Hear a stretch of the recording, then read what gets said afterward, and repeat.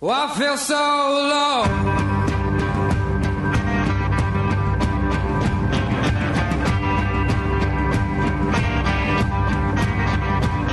Hello, ladies and gentlemen. This is Rob Port. You're listening to the Rob Report on WDAY. I am here with Kelcy Warren. He is the CEO of Energy Transfer Partners, and Energy Transfer Partners is the company that has been trying to build the Dakota Access Pipeline here in North Dakota and across several other states to serve, of course, our Bakken, our North Dakota oil fields.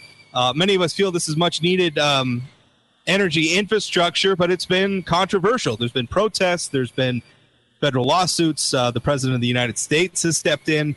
And currently we're in a holding pattern. The U.S. Army Corps of Engineers saying that they will not issue an easement yet for the pipeline to cross the Lake Oahe Reservoir.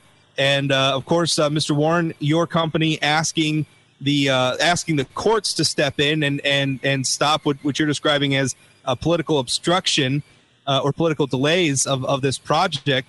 Thanks for your time, first of all. And second, tell us about this lawsuit. What are you hoping to accomplish? Well, thank you, Rob, for having me.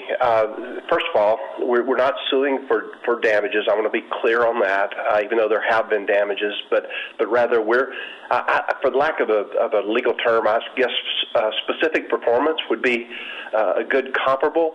We are asking the court. We've done everything, and this court has agreed that we've done everything we're supposed to do to receive our easement to cross Lake Oahe underneath, by the way, 90 to 115 feet below it. We're directionally drilling it, and yet they refuse to give us an easement that where we've complied with every law, rule, and reg. And so we're asking the court to step in and do the right thing and allow us to begin drilling. If you wanted to tell us, one thing you're talking about is you're not suing for damages, but I know that there's been a lot of work delays, that there's been a lot of vandalism to equipment and issues like this. Do you have a dollar amount? I mean, can you quantify that or even just ballpark it for us to get an idea of what those impacts have? Because I'm not sure the public really understands what those impacts have been. Sure. Well, Rob, we can start with the lost revenue part of it, and that's pretty fundamental math. We will be moving about 450,000 barrels a day of crude oil through the pipeline at an average margin of, let's say, $6 a barrel. Well, that gives you an idea of the daily revenues that have been lost. Then when you look at the equipment, time lost, construction delays, because you pay these people. These are skilled workers that go out to do a job, and they work in an assembly line type fashion. That's the way you build pipelines. And then when you stop work, you don't just stop their paycheck. You continue to pay them. So there's been a lot of construction loss, which I can't exactly quantify what that is, but it's in the tens of millions of dollars. Well, that's a lot of money. When news came of your asking the courts to clear this political obstruction of the easement, Chairman Archambault, David Archambault of the Standing Rock Sioux Tribe said, I quote, "Dakota Access is so desperate to get this project in the ground that it is now suing the federal government on the novel theory that it doesn't need an easement to cross federal lands. They are wrong, and the lawsuit will not succeed." What's your response to that? He's describing you as desperate. Well, I would like to get our job complete and move to the next project. I would. So if that's desperation, I guess I'm guilty. But he may be right. We may not be successful in the court. We may not at all. But we feel that we have no other alternatives available to us. We don't know who else to reach out to. Can you even imagine? This is the United States. This is not a third world country. Here we have rules, regs, laws, and we follow them. We do everything exactly correct, and our government steps in and says, not so fast. We're going to hold back for a while. That can't happen here, but yet it is. We have a new president. Obviously, we just had a national election, and in January, we're going to have a new president. I think a lot of observers have sort of had the take that whatever the Obama administration decides now in the next several weeks, that we have a Trump administration that makes this project almost will almost assuredly be approved under his administration. Do you agree with that, or are there obstacles even under a Trump administration? No, I absolutely agree with the first part of that. I believe January 20th or shortly thereafter, we will have an easement. Do you think that the Obama administration, I mean, are there objections? Because what they have said is that the process wasn't necessarily inclusive enough of tribal interests or tribal voices, and that process they want to invite, that was certainly the most recent announcement from the Army Corps of Engineers, was that they wanted to have more consultation with Standing Rock. That has been their justification for these delays. What's your response to that? Well, I think I just think that's very misleading. Many opportunities were provided to the Standing Rock and other tribes to weigh in on the route of the pipeline and the way it was being constructed. And they didn't take the Army Corps engineers. They didn't take their invitation. Didn't take our invitation. And now, late in the game, they're voicing their concerns, and that's fine. But I couldn't disagree more with the government saying that they should have had more consultation from the Standing Rock. We're not on their property. We're not. That's the thing. Everybody wants to forget that. We are not on their property. This is private land that we're on. So consultation? I don't get it. They would argue that it is their land. What we hear often from them is that this was treaty land, and that because of that they have rights, or they have obviously a deep, and I think few would dispute that they do have a deep historical connection to that land. But when you hear them invoke sort of the treaties, what's your response to that? Well, Robin, I'm not schooled in this area, but that certainly I don't believe it's appropriate for an infrastructure provider like Energy Transfer is to be disputing what may or may not happen in treaty negotiations 150 years ago. I don't think that's appropriate. And let me add this. There's two existing pipelines in this same right-of-way that we're building that were built in 1982. There's a high-voltage power line that's in the same right-of-way that was built many years ago. I mean, this just seems very odd. But again, with any conversations that the Native Americans would like to have with the government about treaties, I think that's great, but it should not apply here. Do you have any another rumor that we've heard often is that originally the pipeline that your company tried to negotiate an easement with Standing Rock, and that somewhere it broke down, or what people have told, again, these are rumors, but was there ever a point at which the company considered paying Standing Rock a settlement or an easement or negotiating some sort of a deal with them on this pipeline? Not that I'm aware of, Rob, and I would almost certainly say no. Whenever we look at the routes of these projects, we explore the impact to the environment. We explore the impact to population density. We explore minimal crossing of bodies of water. And this is classic. We tried to avoid any Native American property, so any tribal lands, we avoided them, and that's the reason that we're crossing the lake where we're crossing. This is private land, and it's near the Standing Rock Reservation, but it's not on their reservation, and that's by design. We did not want to cross the reservation. You did cross the Fort Berthold Reservation, and when I read the meeting minutes that the tribe passed, they approved unanimously. I think there were 2 abstentions. Approved the pipeline crossing their land. I mean, what would you say? I mean, I think a lot of people, the way this has been portrayed in the national media, in a lot of ways, it's sort of been a Native American uprising against this pipeline. But you did, in fact, negotiate a deal with the tribal government on one of North Dakota's reservations. How would you compare the two situations? Well, sometimes when you route a pipeline and you look at going around an area of concern, it becomes just very, very difficult to do because the landmass may just be too vast.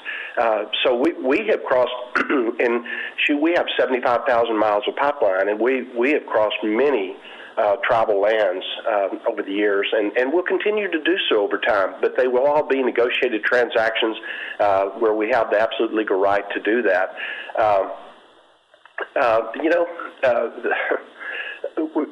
In this case, we did not.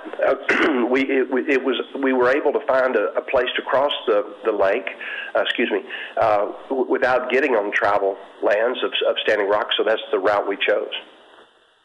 I had read in the media recently, and certainly this has been the protests over the pipeline have been a real burden. I think to the state of North Dakota, particularly people living in South Central North Dakota, in the Bismarck, Mandan, Morton County, Sioux County, Burleigh County communities.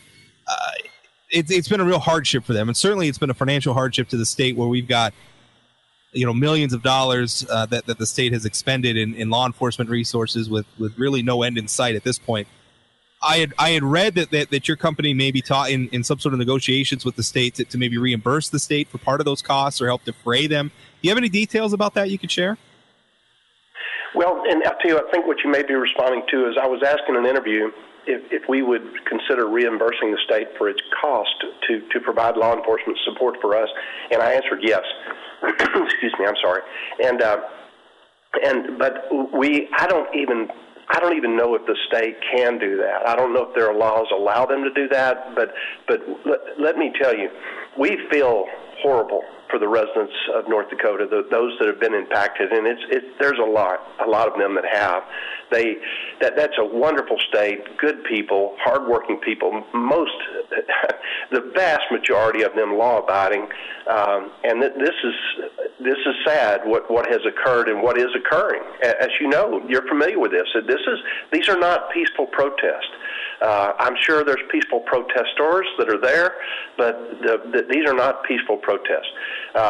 We feel bad for the residents of North Dakota and look forward to an orderly completion of our project where we can begin flowing oil from the Bakken oil field down to the refineries in Texas. And let me add this, Rob, you didn't ask this, but how about this? There's over 225 oil wells producing under Native Americans' lands in North Dakota. 225 wells.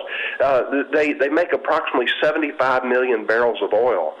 They then are railed by easements granted from tribal lands to rail the crude to wherever the ultimate destiny is. This pipeline's taken the place of rail. But I find that to be really interesting. A lot of money is being made by Native Americans in North Dakota, and yet they're demonizing the movement of crude. Yeah, it's I think that's definitely been a point of a little bit hard to understand. Last question: if there was an aspect of this debate over the Dakota Access Pipeline, which again has made national news, international news, it's really become, in much the same way the Keystone XL pipeline became a cause for a certain political faction here in the United States. If there was an aspect of this debate that you felt wasn't getting out there, or maybe the public wasn't fully understanding, what would that be? I would say, number one, I would say that all of the crude that is being questioned and where the protesters are demanding the stopping of moving crude through our pipeline, all of this crude is moving today. Every single barrel. It's being transported by rail. It's all crossing the Missouri River, by the way, or almost all of it. And it's done by rail cars over rail trestles that were built in the 1900s. The pipeline is extremely safe. We're not open ditching any part of this crossing of this body of water. It's all being drilled, like I said, about 90 to 115 feet below the surface of the lake. It's very safe.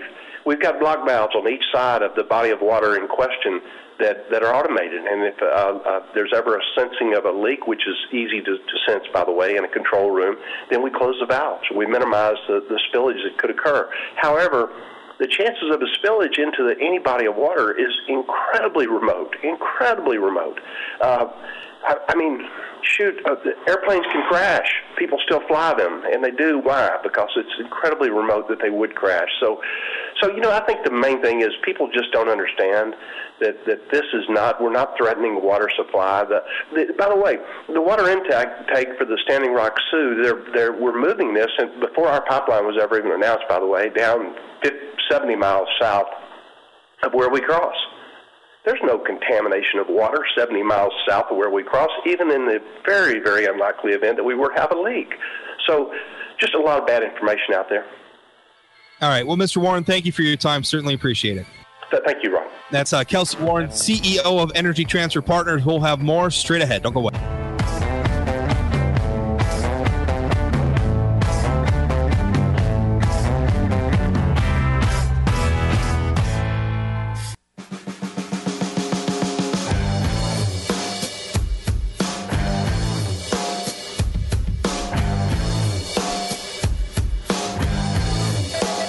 Welcome back. Rob Report, 701-293-9000, 888-970-9329. Just finished up an interview with Energy Transfer Partner CEO Kelcy Warren. We pre-recorded that interview actually before the show, so that just finished up. And right now I got a call from Mike, so let's see what Mike's got on his mind. What's up, Mike? Hi. I think the radicalized left-wing environmental groups are the ones that are driving us. They've taken advantage of the Indians. And it's a typical Obama administration, don't abide by the law, do what you want to do. And that's why him and the whole works have been voted out, because of this. This is the same crap that we've been stuffed down our throat for the last 8 years. Well, I think there's an element of that for sure. I think if you listen to Chairman Archambault down at Standing Rock, sometimes he'll say, we just want the pipeline rerouted. But then you watch the protesters, and they're chanting, keep it in the soil.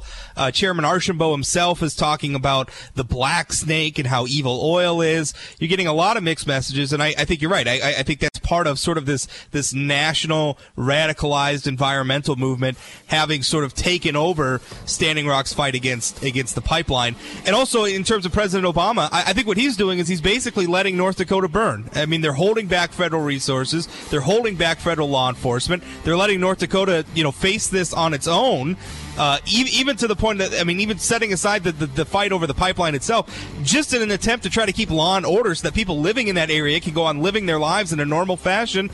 President Obama has been zero help. And I don't know what other motivation there could be in that other than politics. Thanks for the call, Mike. Quick segment. The interview went a little long, but we'll be right back. Senator Hoeven joins me next. Don't go away.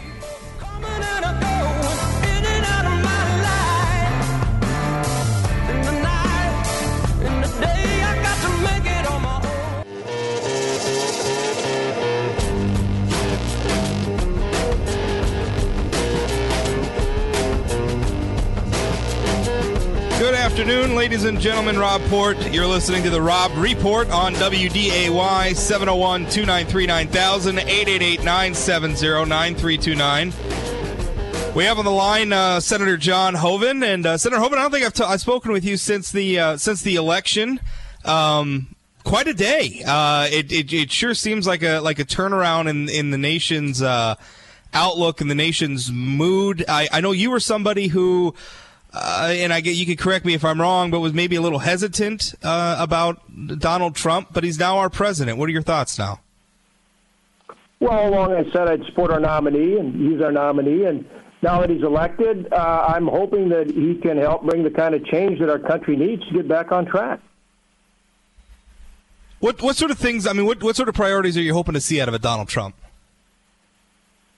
Well, I put it in terms of limited government that empowers people. We need to focus on fundamentals like reducing the regulatory burden, reforming the tax code to make it simpler and fair, to make it pro-growth, get the economy growing, more jobs, and then at the same time combine that with savings and reforms to reduce the debt and deficit, get our financial house in order, balance the budget, get this country back to a strong financial underpinning. That's something I work to do as governor for the state of North Dakota. Very important. Deal from a position of financial strength. And then a real focus also on law enforcement, support for law enforcement, and funding for our military so that Americans feel safer at home and abroad. And that's got to be a priority. We're a country of the rule of law, and people need to feel safe. That's a fundamental responsibility of government. So I think those are the priorities right up front. But then, of course, there's North Dakota issues that I'll be working on, everything from continuing to build our energy future to another farm bill, flood protection for the Red River Valley, for the Minot region. And then I think the other thing I've talked about that I think is really important is, we're a powerhouse in agriculture, we're a powerhouse in energy, but we really, kind of this third wave of job creation I'm really focused on, particularly with our new governor coming in, Doug Burgum, is really driving technology, everything from the unmanned aircraft to just tech entrepreneurship. And I think we've got a great future there by, again, having the best business climate now competing other states. 701-293-9000 if you want to join the program, 888-970-9329. You mentioned law enforcement here in North Dakota, as I'm certain you're aware, the Dakota Access protests have become really sort of a daily interruption, particularly in the lives of people living in Burleigh County, Morton County, Sioux County, that part of the Bismarck-Mandan area, that part of our state. It's really become frustrating. Has there been any movement in terms of, and we certainly heard the Obama administration, President Obama himself say not so long ago he wanted to let this play out for a few more weeks. We've now had the U.S. Army Corps of Engineers come out and say that they have decided not to make a decision on issuing an easement to cross Lake Oahe, and they want to have more input from the Standing Rock tribe. But just in terms, setting aside the pipeline for a moment, has there been any movement at all at getting some federal help or some federal resources in the state to help keep law and order? Well, first off, as you described in your question, we need to get this resolved. The court needs to issue the easement, and the Obama administration's holding it up. And so the company now has applied for injunctive relief, and we continue to try to get it resolved, get the easement issued, get this thing completed. A pipeline can be built safely and well, and protect not just the tribe, but everybody downstream. We obviously need energy infrastructure in this country to move energy as safely as possible. And you got to remember, this is being built right away where you've already got a gas pipeline and a transmission line. So really, you're talking about a corridor that's moving both renewable and traditional energy safely to market. So we're going to continue to push to get this resolved. It's been a real strain on the farmers and the ranchers that live in the area. And as you said, these protests have not only in the area, but now up in the Bismarck-Mandan area, and they're disruptive. We all recognize the right to protest peacefully, but, we have a lot of people from out of state who have not been peaceful, who have broken the law, and we just can't have that. We're a country of laws. We're a state of law and order. And so, yes, I'm continuing to do everything I can to help our law enforcement, both in terms of getting federal resources in to help. We don't have enough. We're going to continue to push to get more, no question, and then also financial assistance as well. And I am working on that through the appropriations process. We have a caller, Cameron, with a question. Go ahead, Cameron. Good afternoon, Senator Hoeven. In light of the last year's federal deficit of $1.2 trillion, and I believe it'll be the fourth year in a row that we've exceeded trillion-dollar federal deficits. Last year's deficit was about $500 billion. Well, that's the budget deficit. I'm talking about the federal deficit, which is the difference in debt from October 1st of fiscal year 2016, backtracking to October 1st of fiscal year 2015. The information is available on USTreasury.gov. And it's 4 years of $1 trillion plus federal deficits, which includes the budget and off-budget items. Regardless, that's one of the reasons that the national debt is skyrocketing at unsustainable levels. We're running out of time, Cameron. What was your question for the senator? Well, my question was, what is his proposal of presented ideas, or what could he work through, being as an appropriations, to start addressing the tremendous annual rise now in the federal deficit? Thank you. Thanks. Senator, go ahead. Yep. Right on, Cameron. The annual budget deficit before I started was about $1.5 trillion. If you go back and look at 2009, we've whittled that down now to a deficit of about $500 million. Still way too much, but we've actually reduced discretionary spending by about $400 billion. I'm on the appropriations. We've actually reduced the one-third of the budget that's appropriated from $1.5 trillion annually down to about little over $1.1 trillion annually. But we've got to find more savings and reforms and get economic growth, like I talked about at the outset here, combine those two so that we go from a deficit situation to balancing the budget and reduce the long-term debt. Right on, it is a priority. Got another caller, Don. And Don, we don't have much time, so be quick. Real quick, Tom Davies wrote an article talking about government and how everybody supports veterans' rights, but invariably we put legislation in Congress and then attach some rider to it that makes it impossible to support. Can you, as a sitting senator, go back, make a pledge today that when bills are put forward that you will work to make sure they're not amended so that we can have an up-down vote for veterans and pretty much all the other legislation too? I mean, Washington seems to really just pile the crap on and we get nothing through because, well, I couldn't vote for this part or that part. If we just had clean bills and gave them an up and down vote.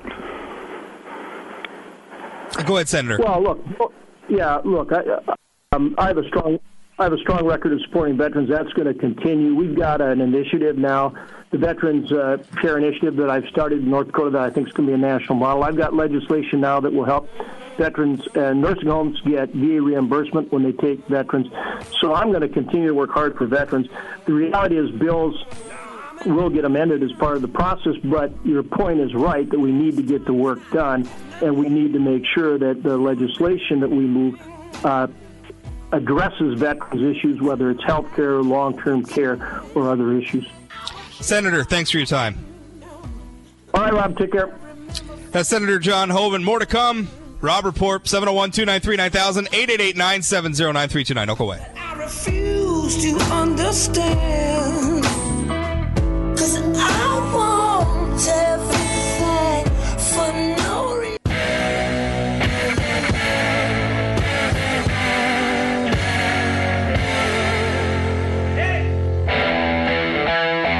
Welcome back, Rob Report. Hey, Jay Thomas Show coming up next. Stay tuned for that.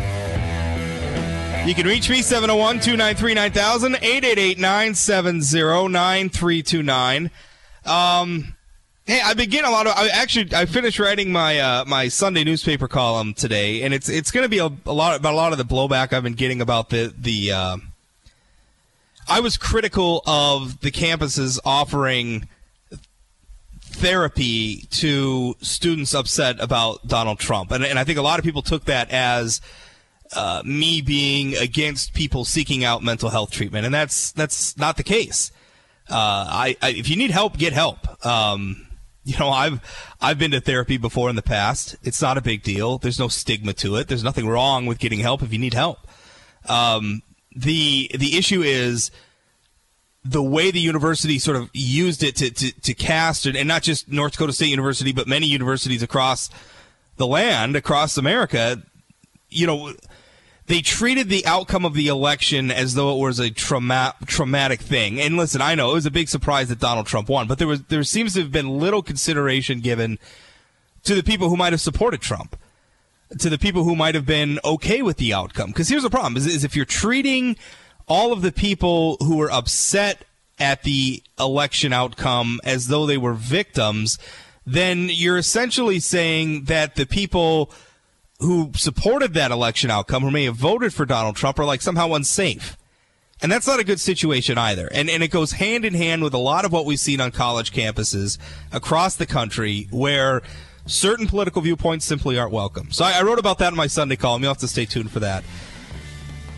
And, I think tomorrow we're going to talk about this fake news thing. I think people are going a little overboard with this. We'll talk about that tomorrow. Remember, you can catch me Monday through Friday right here on WDAY, 1 to 2 p.m., or 24 hours a day, 7 days a week at SayAnythingBlog.com. Thanks for listening. We'll talk again.